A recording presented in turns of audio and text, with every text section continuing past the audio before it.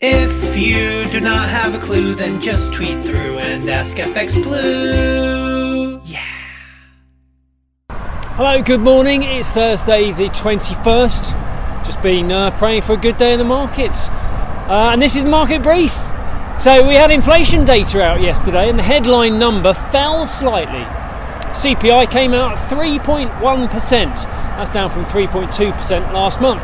But before the Bank of England could pop the bolly and toast their success, producer prices spoilt their party.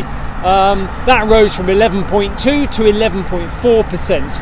And while the supply chain bottlenecks continue, it's unlikely that inflation will fall below the 3% level in the short term, especially if we are heading towards a fourth lockdown. But are we?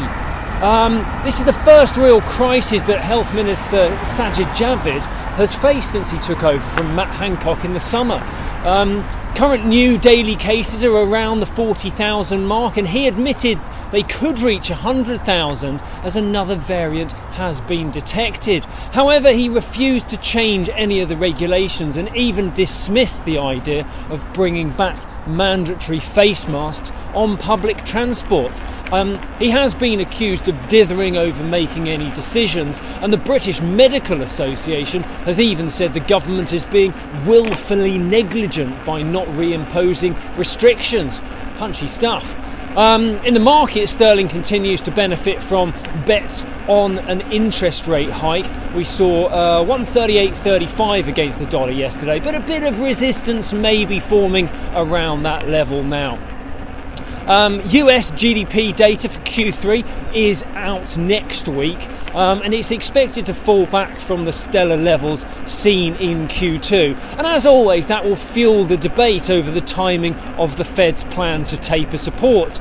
But at the moment, they look likely to start tapering soon after the next meeting on November the 3rd. Businesses continue to report a shortage of skilled labour, though, which is affecting sales. That's alongside supply chain issues that are intensifying. Congestion at the ports are filtering down to wholesale shortages, which is in turn filtering down to Main Street. And there's no sign of that changing before year end. So what should the Fed do? If they begin to withdraw support, despite that being a long way from raising interest rates, it could send a signal that they're satisfied with the current situation. If they postpone, they may lose market confidence. So while it's becoming a bit of a cliche that the next FOMC meeting will be the most important for insert reason here, there is a lot riding on it. For now, though, the dollar remains in a corrective phase, with the market still unclear of the Fed's intentions. The dollar index fell to a low of 93.55 yesterday, and euro dollar opens around 116.40 this morning. Right, that's it from me. Join me again tomorrow. If you do not have a clue, then just tweet through and ask FX Blue.